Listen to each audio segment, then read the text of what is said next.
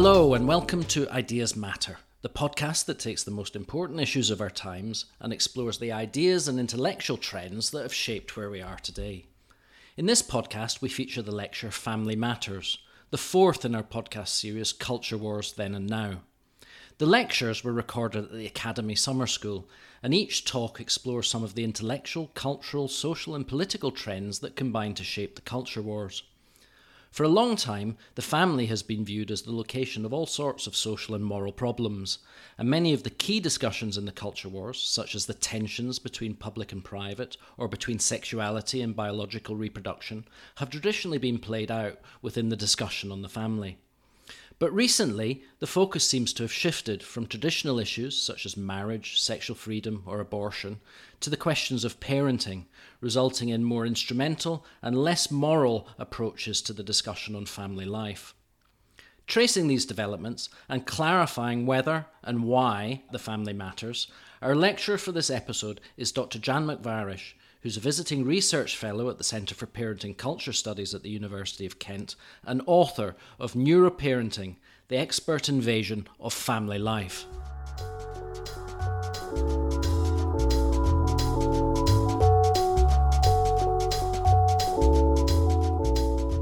Right, so just to suggest to you what I might be able to do for you and to manage your expectations. So I'm not a philosopher or a political theorist or a historian.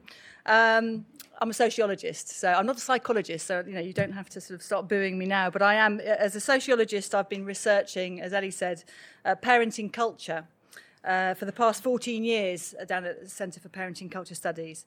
And when we developed the centre, we called our approach Parenting Culture Studies, which nobody else was using that term, because we recognised that a new framework was required to engage with the way in which the family was now being talked about. Since the late 1990s, the term parenting has become ubiquitous in government policy concerning families. Parenting tends to be used, which seems like a necessary adjustment, parenting tends to be used, which seems like a sort of necessary adjustment to the convergence of roles of mothers and fathers afforded by greater gender equality. But parenting has got different connotations as well. For example, very different to child rearing or bringing up a child or to socialisation as well. And the official adoption and promotion of the term coincided with a huge amount of commercially available guidance being offered and sold to mothers and fathers to help them in the pursuit of this thing called parenting. We also realised, this is just a very simple Google Ngram diagram, which shows that from 1960 onwards, that's when the term parenting becomes a word that is used. So what we realised, as well as that there is something that's gone on in culture and in policy concerning the way the family was being approached, we also realised that for some individuals, the family was really becoming something very different for them as well. And we realised that some of the decisions that parents make, most obviously whether to feed babies from a bottle or from the breast, had somehow, during the 1990s, become issues of global importance, of interest to national governments and to agencies of international governance such as the United Nations, the World Health Organization, and the OECD. Policies had been drawn up at all levels with the aim of persuading more mothers to embrace a new ideal, that of the breastfeeding mother. And this seemed rather odd to us, that these international bodies should be so concerned with what women do with their breasts.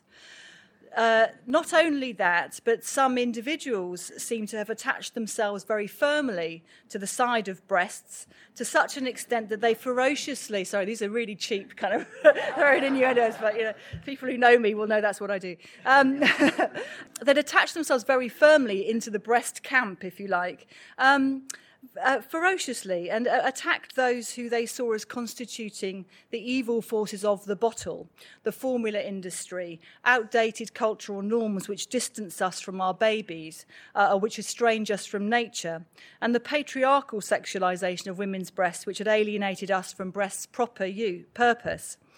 The most fervent activists saw their cause not just as one of improving public health, but as political and moral. politically to combat the marketisation of infant care and to lobby for government support for breastfeeding in institutions and the workplace, and morally to strengthen maternal-child bonds and make the world a less violent, happier place by awakening mothers to the potency of breastfeeding as a bridge to a happier family and a happier future. We also recognise that for many new mothers, the turning of infant feeding into a political and moral project often put them into conflict with their husbands, their partners, grandparents, other parents, and also even with their own babies. And so it seemed back at the start, when we were starting to think about how we might approach understanding what was going on, that within this contemporary parenting culture, there were some rather odd issues arising around the question of identity. And what I want to be able to do, hopefully, is just to sort of throw some things out which I will engage with the kind of reading that you've been doing, where the connection is made between the culture wars and identity. I suppose when you think about the family, it's not really surprising that identity would be a key issue there. The family being a set of relations where the primary identity formation of the child takes place. As the historian Leonora Davidoff puts it, not thinking so much in psychological terms, but kind of rooting the child in the family as a place where a very fundamental sense of belonging is formed. When the child asks, "Who am I?"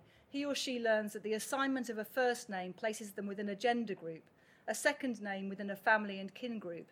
This then leads to the question, who are we and how do we relate to a wider whole? It is only possible to answer this by establishing who we are not. Identity is created through establishing difference, by demarking us and them. These are not only rational but also emotional imperatives couched in the language of morality. What we do is right. As the person matures, these questions extend to who do I trust? What is the group that I use as my reference point for how a life should be lived? But the family is also the institution through which adults shift identity. They become mothers and fathers, not just in the biological sense, but legally and socially. And what I'm hoping to do is to explore what we mean by the culture wars, the significance of identity to them, and the centrality to them as well of the question of authority. So first of all, some observations from the world of family sociology. So you have to imagine me or Ellie sitting in a room with other academics, usually women, in the world of family sociology. And this is just some of the things that I was thinking about that tend to occur. First of all, it's impossible to describe anyone or any family as normal. The normal family is now cast as the heteronormative family, and that's an ideological imposition upon us with negative rather than positive connotations. Secondly, if you're in a room talking about parent-child relationships and family life, sometimes someone will object to the use of the term family at all. Not just the family, but family at all, as being a word that we should no longer use. Thirdly, it's pretty impossible to talk about a maternal instinct, and there's a reluctance to use the word love to describe what goes on between husbands and wives, parents and children. Fourthly, if you mention authority or discipline, some people will squirm uncomfortably or roll their eyes, and you immediately feel very self-conscious about anything else you might say that might mark you out as a conservative caricature. You have to kind of ration your dinosaur tendencies in this milieu. And fifth, when anyone mentions children, someone will say, of course, we recognise that children do have agency. And when anyone mentions child development, somebody will say, of course, we should remember that children are not human becomings, they are human beings. Secondly, some observations from the world of family policy. So while there's a similar concern with the marginals of the people kind of doing the minority family practices, they're rather different to the kind of marginals who are of interest to academics. Academics are very interested in lesbian families, gay families, migrant families. Concern in policy is focused on those who've variously been described as the socially excluded, the hard-to-reach, troubled families or vulnerable families. The disorderly problem family located at the bottom of society and operating outside mainstream norms has, of course, been an object of concern for over 100 years. But during the late 1990s, the problem primarily became talked about as a problem not of poverty, but of poor parenting. Secondly, in the policy world, when mothers are talked about in policy discourse, they tend to be talked about as being victims of addiction, domestic violence, or mental health problems. And fathers are cast as shadowy figures who require help to engage with their own families through professional support. And this isn't me caricaturing, this is actually what it's like when you do an analysis of policy documents. Thirdly, you may have noticed that culturally, parents are everywhere. I read the Daily Mail, as amongst other newspapers, online, and you can't look at the sidebar of shame without there being a pregnant belly on display, every third image. Celebrities move from touting pop songs to displaying their bumps. Then it's on to breastfeeding selfies, and their struggles with postnatal anxiety and depression.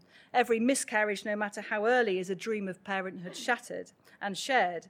And that's just the women. So, we've witnessed already, it feels a long time ago now, male politicians trying to connect with the public by letting it be known that they are hands-on fathers who are up in the night changing nappies. Tony Blair, Gordon Brown, David Cameron, Nick Clegg all made a great deal of the fact that they were new fathers and that they were engaged and somehow inexplicably awake in the night when you just knew that they weren't.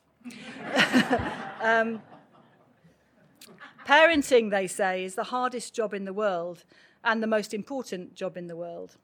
The younger royals have also been high-profile promoters of this view. The other week, Prince William indicated that the royal family, the most visible symbol of the family in British life, has made something of a transition when he said that he would obviously be supportive if one of his children were gay, but would worry that they would experience prejudice, presumably from us.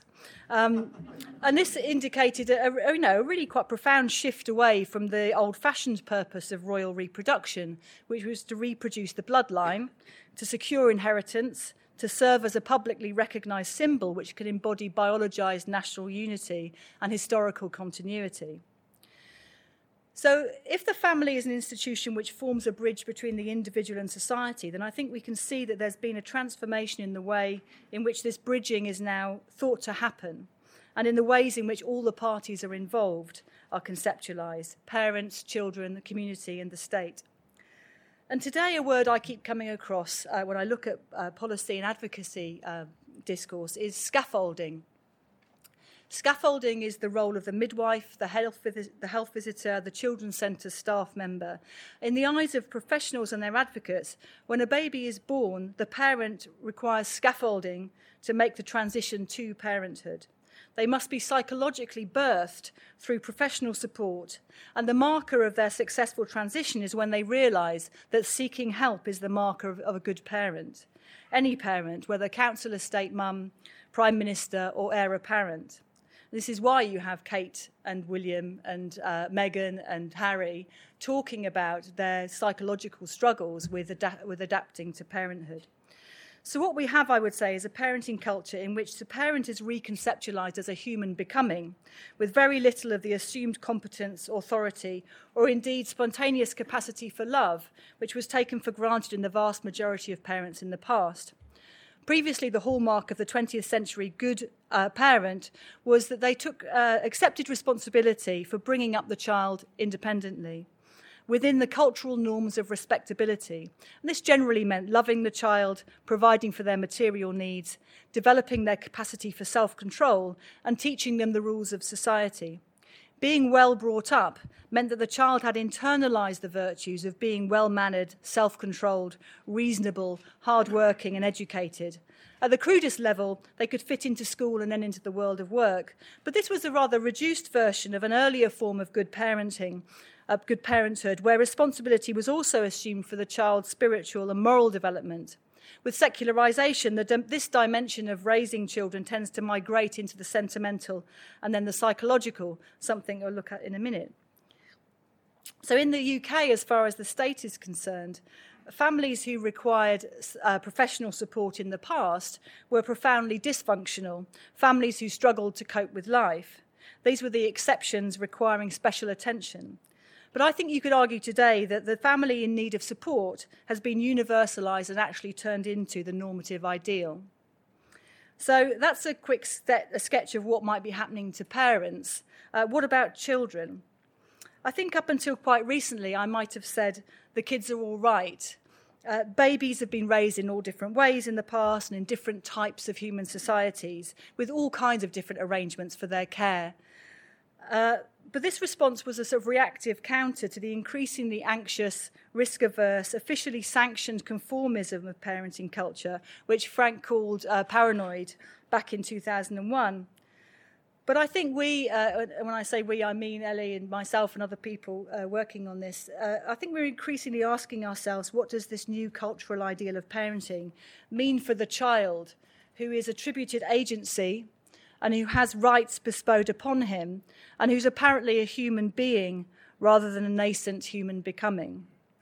The delicacy and vulnerability of you as a child, as a unique creature, renders you individuated from the off. The parent must watch you closely, attune to your individual needs and complex feelings, reflect on their own disposition, and only then act. This is the imperative of baby-led family life. Feelings of love must be subject to constant self-scrutiny and self-intervention. It's not surprising that feelings of ambivalence and estrangement are coming to the fore as increasingly prevalent experiences of early motherhood. And it's one of these paradoxes of what's going on, which is the greater attention that's paid to postnatal depression, the more postnatal depression seems to be a manifestation that's of parenting culture in the experience of very, very many mothers. So although culture and policy seem to be inordinately concerned with the development of a child's cognitive and emotional framework, in fact, I think there's a very crude and rigid understanding of this process today. The child is now conceptualized as determined not just through their experiences during the earliest years of life, but during a window of opportunity or a critical period which ends with infancy. The first 3 years or the first 1,001 days are what's talked of in policy terms as the period during which children are particularly susceptible to parental influence. And actually, the window of opportunity for their development slams shut at a very, very early stage. This is no longer the child, give me a child until they are 7 or 8. This is a child until the age of 1 or 2. The determining factors, even those which are conceived of as genetic or otherwise biological, are mediated through the parent's behaviour. Sometimes this is physical behaviour, maternal ingestion of alcohol or drugs, but it's also very often now the mother's emotional state that's being drawn to the fore, whether that's the fact that she's stressed or failing to bond with the child. These are the factors that are seen as being determinant of the child's long-term future. In much of the policy and advocacy literature, the focus is almost wholly on the mother. The father has all but disappeared except as a sinister figure who causes stress to the mother by committing domestic violence, or more positively is there to encourage the mother to avoid risks in pregnancy and to support her emotional bonding with the child. And so the child, the creature who is in fact in a constant state of developmental flux, is objectified as the anchor of meaning for the family, towards whom the good parent must enter into a state of constant reflective becoming. This requires the mediation of expert knowledge to help the parent interpret the child's needs and official scaffolding to support the parent as they go through this vulnerable state of flux. So we have a paradox by which policy and other projects which aim to bring humans closer together and to unite the parent and child and strengthen family bonds has the unintended consequence of distancing them further from one another and of allowing the entry into their midst of friendly intruders. So child-centred thinking, I don't think, indicates an actual increase in sensitivity towards children and their development. I'm not even sure if it means we are softer on children than we used to be. In fact, we needily depend on them as validations of our own parental journey, controlling them by getting inside their heads, or at least that's what we think we're doing, shaping their brains. And in its most extreme form, maternal love is rendered material in the structure of the infant brain, visible through a brain scan, or in this case, I think, possibly even a dissection. So there seems to have occurred a significant change and possible reversal in the meanings of child and adult from the times of the Victorian family to the family as it's being conceptualised and institutionalised today. On the left, we've got the Victorian family, big one, built on gendered norms and unequal rights between men and women, actively pursuing micro-collective goals and contributing to the broader collective by raising good citizens. The father straddles the boundary between public and private. He's gifted authority over his wife and children by virtue of the fact that he has contracted to be the husband, assuming responsibility for bringing this family into being in a social sense and to move the children towards full independence. All children born to his wife are his, regardless of whether they are biologically his. And so the father it's a social status. It's not a kind of biologized parental status. His wife, however, has moral authority by virtue of her womanhood and her capacities as a wife and mother. She brings order to the household and provides love and care to her husband and children. They are a unit in which it's relatively difficult for the state or anyone else to intercede. The family has privileged status. The normal rules of the public sphere do not apply. And we can see this being undone today, finally, with the smacking proposals that are being done, where the special privilege which is given to parents that they can chastise physically their child when nobody else can now is being undone. On the right, we have perhaps an unfairly unusual case, but one that's significant in that it's forcing the president of the family courts, Andrew Macfarlane, to undertake a full review of its implications for family law. This is Freddie McConnell. He was born female, but in adulthood had her breast removed and took hormone medication in order to live as a man.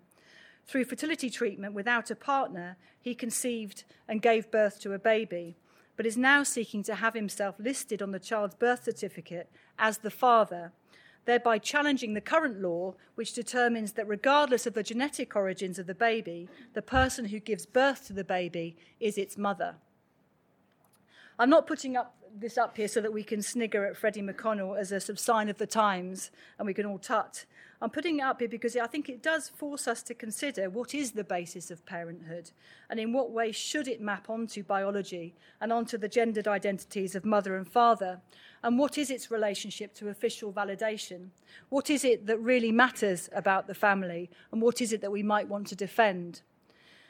So in the rest of the lecture, I will just share some thoughts about how we've gone from the family on the left to the family on the right over the past 100 years, skipping lots of steps and no doubt making plenty of errors, and I'm sure it's one-sided and probably wrong, but hopefully there'll be some things thrown out that will resonate with what Frank was talking about this morning and also with the reading that you've done. But what I want us to be able to do is to rise above our gut reactions, whether they come from the kind of hell in a handcart side of things or the anything goes perspective, with some illustrations of the kinds of ideas which have attacked the family, I think. So today, first of all, I would say that the gender-neutral term parenting has been centre stage in family policy since the late 1990s, but feminists have pointed out that the expectations of mothers and fathers are still very distinct and are heavily weighted towards the mother. But both mothers and fathers are often designated by terms other than mother and father. There's a flattening out in the status and conceptualisation of the parent. They're often referred to as caregivers. If you've got children at school, you'll know that the letters addressed to you as a parent are often dear parents and caregivers, and then they'll talk about your child or the school or tell you off or something.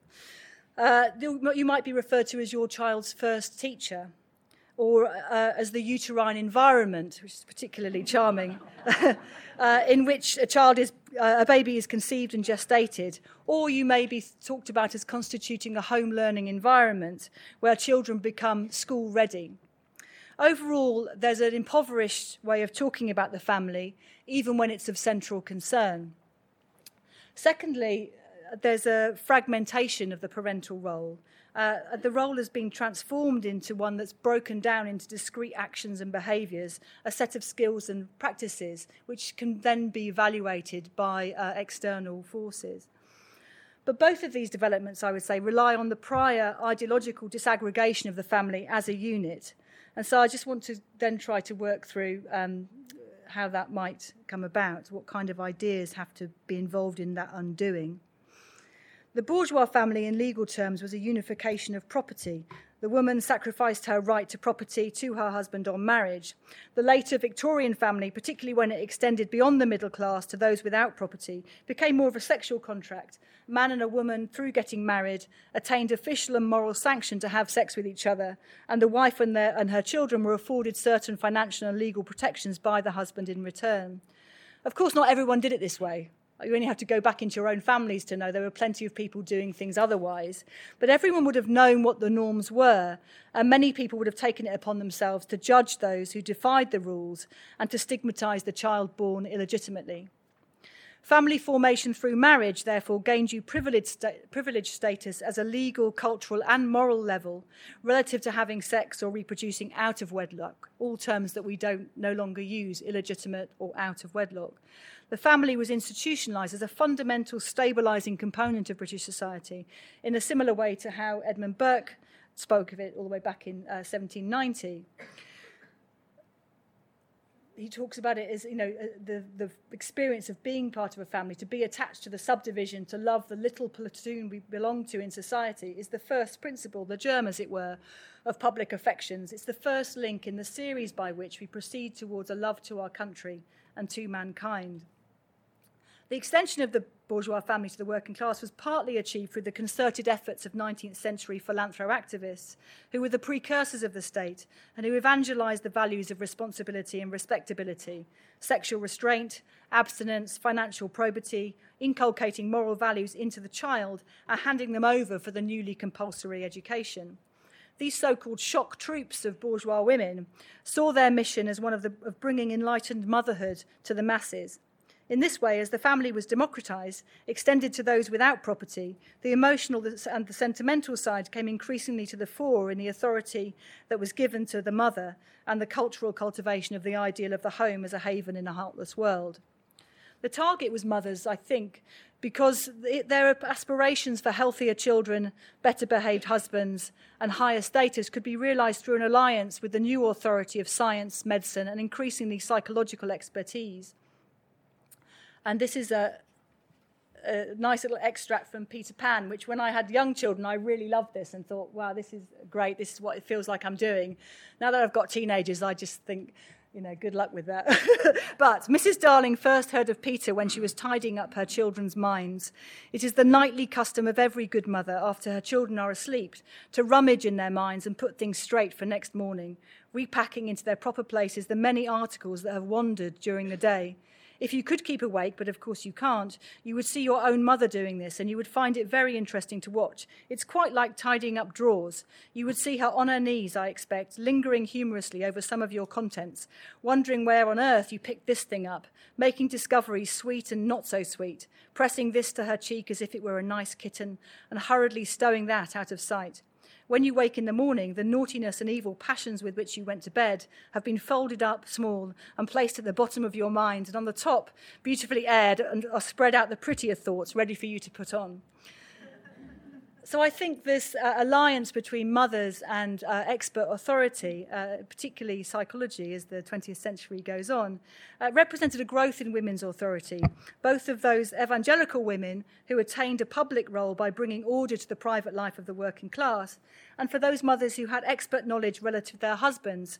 But it was authority legitimated by and shared with forces outside the family, and it also went alongside the cultural cultivation of the child as open-ended and close to nature, as a symbolic bridge between past, present and future. The child increasingly gained a powerful moral authority, in particular the suffering child or the innocent child. And of course the child's authority was based on his vulnerability, which required protection sometimes from his own parents by external actors. Because the family was conceptualised in largely naturalised terms, it was somewhat inevitably understood to be threatened by social forces. Part of the drive to universalise the ordering functions of the family emanated from repeated reformations of anxiety about the family as unable to cope with modernity, which is a very interesting idea, that why would we think that the family can't cope with social change? I do think that's quite an interesting thing. During the 1940s, I'm leaping forward a bit, the family becomes problematised in a new way. Rather than the family being unable to adapt to change, the family is blamed for change. intellectuals struggling with the problems of fascism, anti-Semitism and the Holocaust arrive at the conclusion that it was social structures which render people irrational, prone to identifying and demonising outsiders and looking to strong leaders. These social structures, they concluded, become embedded in the psyche of individuals and transmit their dysfunctionality through the process of raising children. Mum and dad don't just fuck you up, they fuck everything up. But at this stage, it's really a daddy issue. So in 1936, there's an essay by Max Horkheimer called Authority in the Family, in which he says, the individual mechanisms which operate in shaping the authority-oriented character within the family have been the object of investigation, especially of modern depth psychology. The latter has shown how the lack of independence, the deep sense of inferiority that afflicts most men, the centering of their whole psychic life around the ideas of order and subordination, but also their cultural achievements, are all conditioned by the relations of child to parents or their substitutes, and to brothers and sisters. Interesting that it extends beyond the parents at this stage. The concepts of repression and sublimation as the outcomes of conflict with social reality have greatly advanced our understanding of the phenomena mentioned. And it's this essay by Horkheimer, which is taken forward in 1950 by Adorno's study, The Authoritarian Personality. And what began as an attempt to understand and re-democratize Nazi Germany ended up as a study of over 2,000 Americans. And the problem of anti-Semitism, as it's understood through The Authoritarian Personality, which is a huge social survey, was diagnosed as being formed from the inclination to attribute persistent trends in the individual to something innate or basic or racial. The remedy to this tendency to see the individual as determined lay in the conception of the personality structure as being culturally specific. In other words, the tendency to racialize difference could be countered by the alternative conceptualization of the particular identities of individuals or groups as determined by their culture, giving rise to distinct personality structures. Personality structure, as a concept, represents the embedding of the past in the individual, but it's also the structure through which contemporary interactions occur, a kind of psychologized version of man makes history, but not in circumstances of his own making. According to Adorno, the way in which an infant's needs are met within the family shapes the personality and ultimately shapes ideology. Importantly, material interests for Adorno are not determinate of the individual or group behaviour, but rather it is the irrational forces of group identification which make things happen. This need is exploited through propaganda of those with economic power, appealing to the emotions of people. In particular, the child's affective dependence on fatherly authority, involving anxiety, love and hate, combined with an identification with paternal authority, a valuing of duty over happiness and guilt over the felt disjuncture between social reality and the demands of repression to the superego, breed a pathology within the family. So what we can see here, I think, is that the family, and particularly the father, is no longer conceptually independent of the public or political world, as they were when there was a more robust distinction between public and private. But it's now implicated in the public and political world. In fact, the father is the source of social and political ills. As we move through the 60s, the view that the patriarchal family, which by this stage is kind of gone, that's the wrong one, there we go, is the key evil. The idea that the authority of the father is the key evil to be undone gains strength. Very familiar in the kind of 1960s popular culture, where mothers and fathers are now estranged from their young people. The world has moved so much. Young people are kind of thrusting forwards and in counterposition to what their parents might have known. The parents have nothing to offer to the younger generation. In the 1950s, however, we also have this a pronounced concern with mother love and the naturalness of mother love.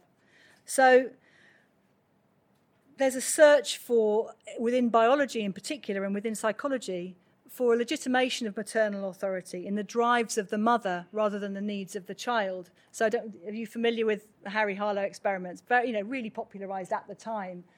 where it was concluded that monkeys, in order to physically thrive, needed not just food and water, they actually needed maternal love in the form of a slightly more cuddly frame. And actually the monkey would choose to gravitate towards the cuddly mother figure rather than the figure which actually contains food and drink. So there's a sense that the emotional needs of children was biologized. And this was alongside John Bowlby, who people know about with attachment theory. There's a real kind of fairly desperate sense that we need to figure out and be able to reinforce the bonds of maternal love as a way of kind of reconstituting social bonds in the world. Moving on from that to this quote from Erich Fromm, which indicates what might come next as we turn to thinking about the mother. So as Fromm says, we can say that the patricentric individual and society is characterized by a complex of traits in which the following are predominant: a strict superego, guilt feelings, docile love for paternal authority, desire and pleasure at dominating weaker people, acceptance of suffering as a punishment for one's own guilt, and a damaged capacity for happiness. The matricentric complex, by contrast, is characterized by a feeling of optimistic trust in mother's unconditional love, far fewer guilt feelings, a far weaker superego, and a greater capacity for pleasure and happiness. Along with these traits, there also develops the ideal of motherly compassion and love for the weak and others in need of help. So I don't have time to go into feminism's role in all this, but I think you can maybe see how what's the kind of way is set for sort of women to make certain claims about their role in the world. But although paradoxically, the mother's distinctive authority was undermined rather than expanded by feminism, the attempt to denaturalize maternal feeling, to separate it from womanhood, often involved the cultivation of disenchantment with the romanticized Victorian mother. So thinking about Betty Friedan's 1963 book, The Feminine Mystique, this moved from the de-romanticizing to the pathologizing of maternal love, I think. According to Friedan, educated middle-class women were being driven nuts by the constraints of suburban motherhood, manically hoovering, drugged up on Valium, raising dysfunctional kids, especially homosexual mummies' boys, as a result. And the image of the mother as a dupe of patriarchal and capitalist social relations was taken forwards by campaigns that subsequently came about in the 70s alongside feminism. Oh, I've got this. I'd forgotten about the "Don't Do It, Die" badges when before later on I got. So this is a quote from the Gay Liberation Front manifesto in 1971, which kind of takes forward this sort of real giving motherhood a kicking, I think. Were it not also for the captive wife, educated by advertising and everything she reads into believing that she needs ever more new goodies for the home, for her own beautification and for the children's well-being, our economic system could not function properly, depending as it does on people buying far more manufactured goods than they need. The housewife, obsessed with the ownership of as many material goods as possible, is the agent of this high level of spending. None of these goods will ever satisfy her, since there is always something better to be had, and the surplus of these pseudo-necessities goes hand in hand with the absence of genuinely necessary goods and services, such as adequate housing and schools.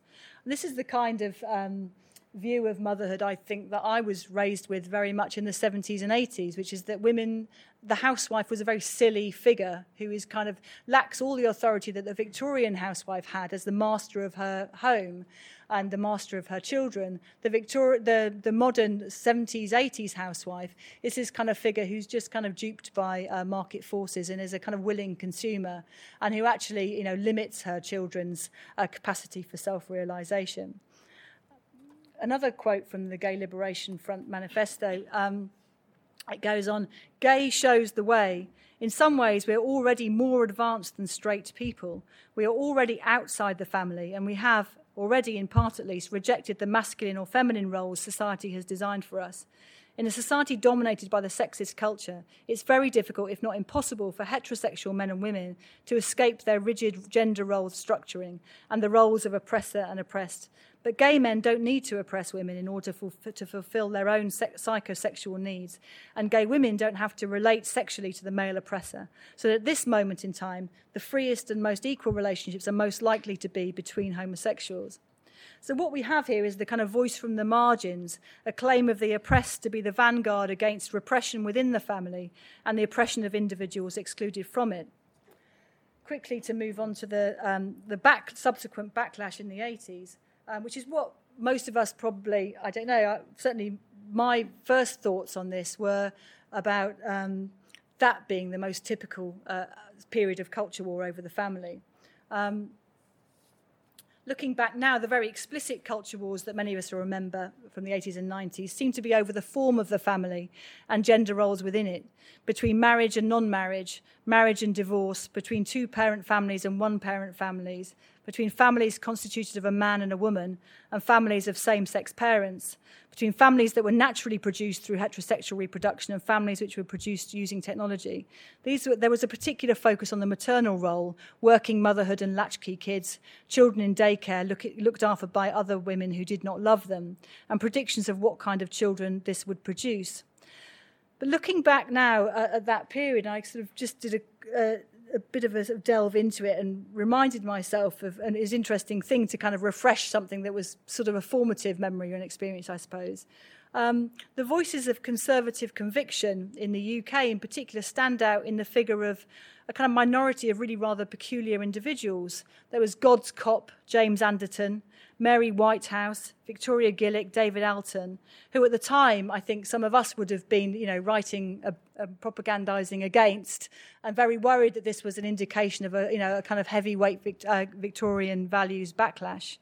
But actually, when you look at what was being argued, mainstream politicians were very reluctant to moralise. Instead, they tended to attack the financial responsibility of single mothers or feckless fathers and actually left the moralising to these other kinds of more marginal characters. The pro-family message tended to be negative and reactive in character. It is one of moral decline, reluctant mothers and absent fathers, failing to fulfil their mother-father roles.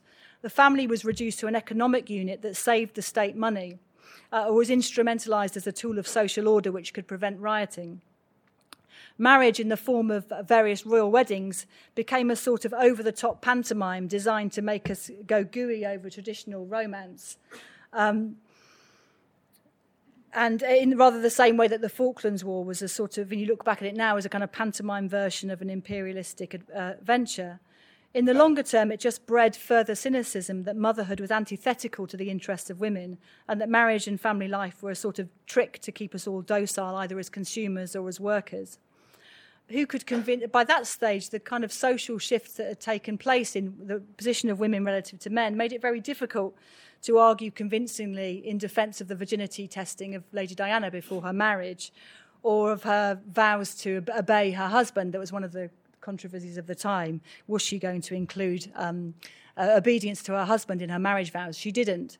And also, looking at the recent Margaret Thatcher documentary, you do kind of think it is quite odd to try to, how could you possibly defend stay-at-home motherhood at a time when we have a female prime minister? And there's a very, very interesting interview as part of that documentary with Thatcher talking about her decision to go back to work very, very early, despite having very young twins. And you can see how impossible it is for her to really kind of convincingly make a case for conservative family values. I'm not saying it's a personal, it doesn't emanate from the personal, but it's kind of interesting the position that she was in. Any kind of richer sense of the father's role by this stage, other than as a breadwinner, which if you think about it, is a really quite an insulting characterisation of what fathers do. They win bread for their families. They kind of bung some food their way. It's a very diminished version of the paternal role compared to what had gone before. Or as the disciplinarian, by the 70s this had really been undone.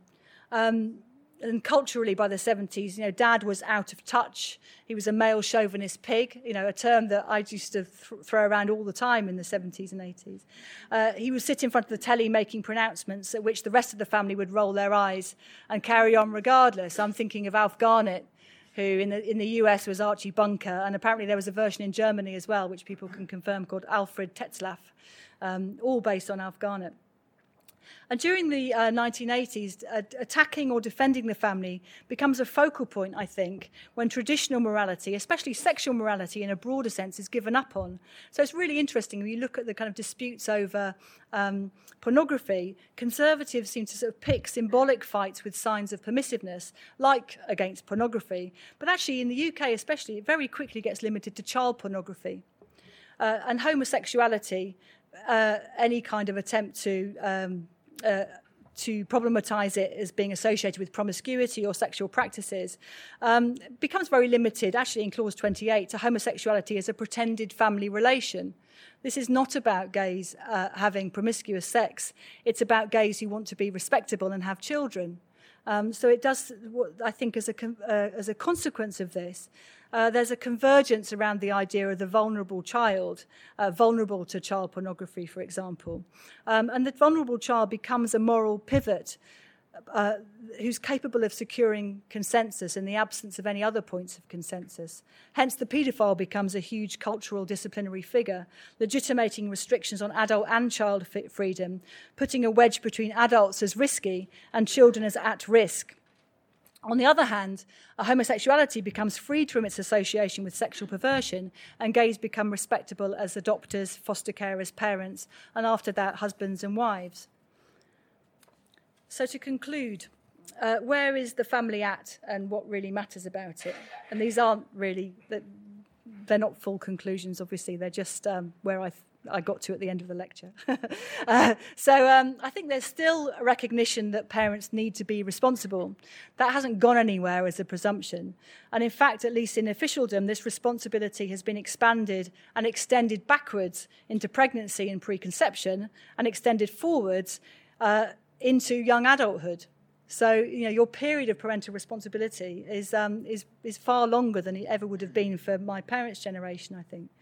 As far as normal people go, the need to do good parenting has become a shared value, I think. It's a divisive one, however, since what constitutes good parenting is not agreed upon and keeps changing all the time.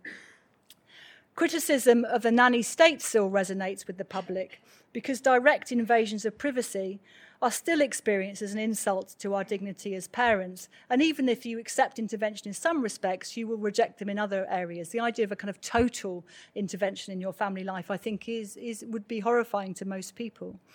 But the friendly intruders, or the apps on your phone, which seek to guide you in the task of parenting, they very rarely directly confront your authority as a parent. Rather, they try to go alongside you, and they seek to share your authority and to shape it, appealing to our appetite to do a good job. Thirdly, I think no one thinks that the state can directly substitute for the parent. We're all aware of the abuses and lack of care in alternatives to the family. In fact, it's become harder to imagine strangers being motivated by a benign impulse to be involved in the care of our children. So actually, the focus continually comes back onto the family, even though there's very little faith in the family's ability to do these tasks that we tend to still assume need to be done. So we don't see an explicit issuing of licences to parent, nor forced sterilisation of the unfit. A weaker form of liberalism seems to still prevail, but in some ways this just demonstrates a rather paralysing lack of faith in parents, other people, and in state action. But overall, I think there is a profound discomfort with parental agency. Parents are required to share authority or to mediate it through expert-informed reflexive practice. Hope is placed, on the other hand, in the child's agency, but this is highly curtailed to a very small window of opportunity where they can be formed for good or ill during the first 1,001 days of life. And they're defined, their agency, miscalled, I think, misnamed, is defined by their vulnerability. It's not actually agency, but a state of being determined and fixed by external forces. For the individual, therapeutically conceived, there is no expectation of an end point where internalised self-discipline and moral independence, the markers of individuation, are achieved. It's therefore difficult to see how such individuals can be conceived of as adequate parents themselves without the constant scaffolding by external actors to support them in their reflexivity. And so to go back to one of the points that Frank made this morning about what happens to these kind of concepts and concepts of hierarchy, I think overall I would argue that the distinction between adults and children has been substantially dissolved in the same way that the distinction between public and private has been dissolved. So whereas in the past the family had independence from the state and from the market, today the parent is brought into being only through state or semi-state action, and the child is instrumentalised as a tool for disciplining adults, as a repository for adult identity formation. Thank you.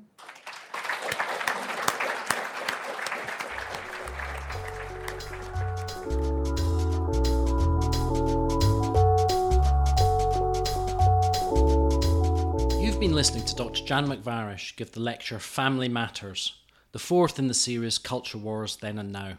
We'll return next week with Dr. Tim Black, who will be looking at the crisis of bourgeois ideology from Nietzsche to Heidegger. So don't forget to subscribe to this Ideas Matters podcast on your favourite feed. And if you can, we'd be grateful if you could leave a review, which will help us get the word out about this series.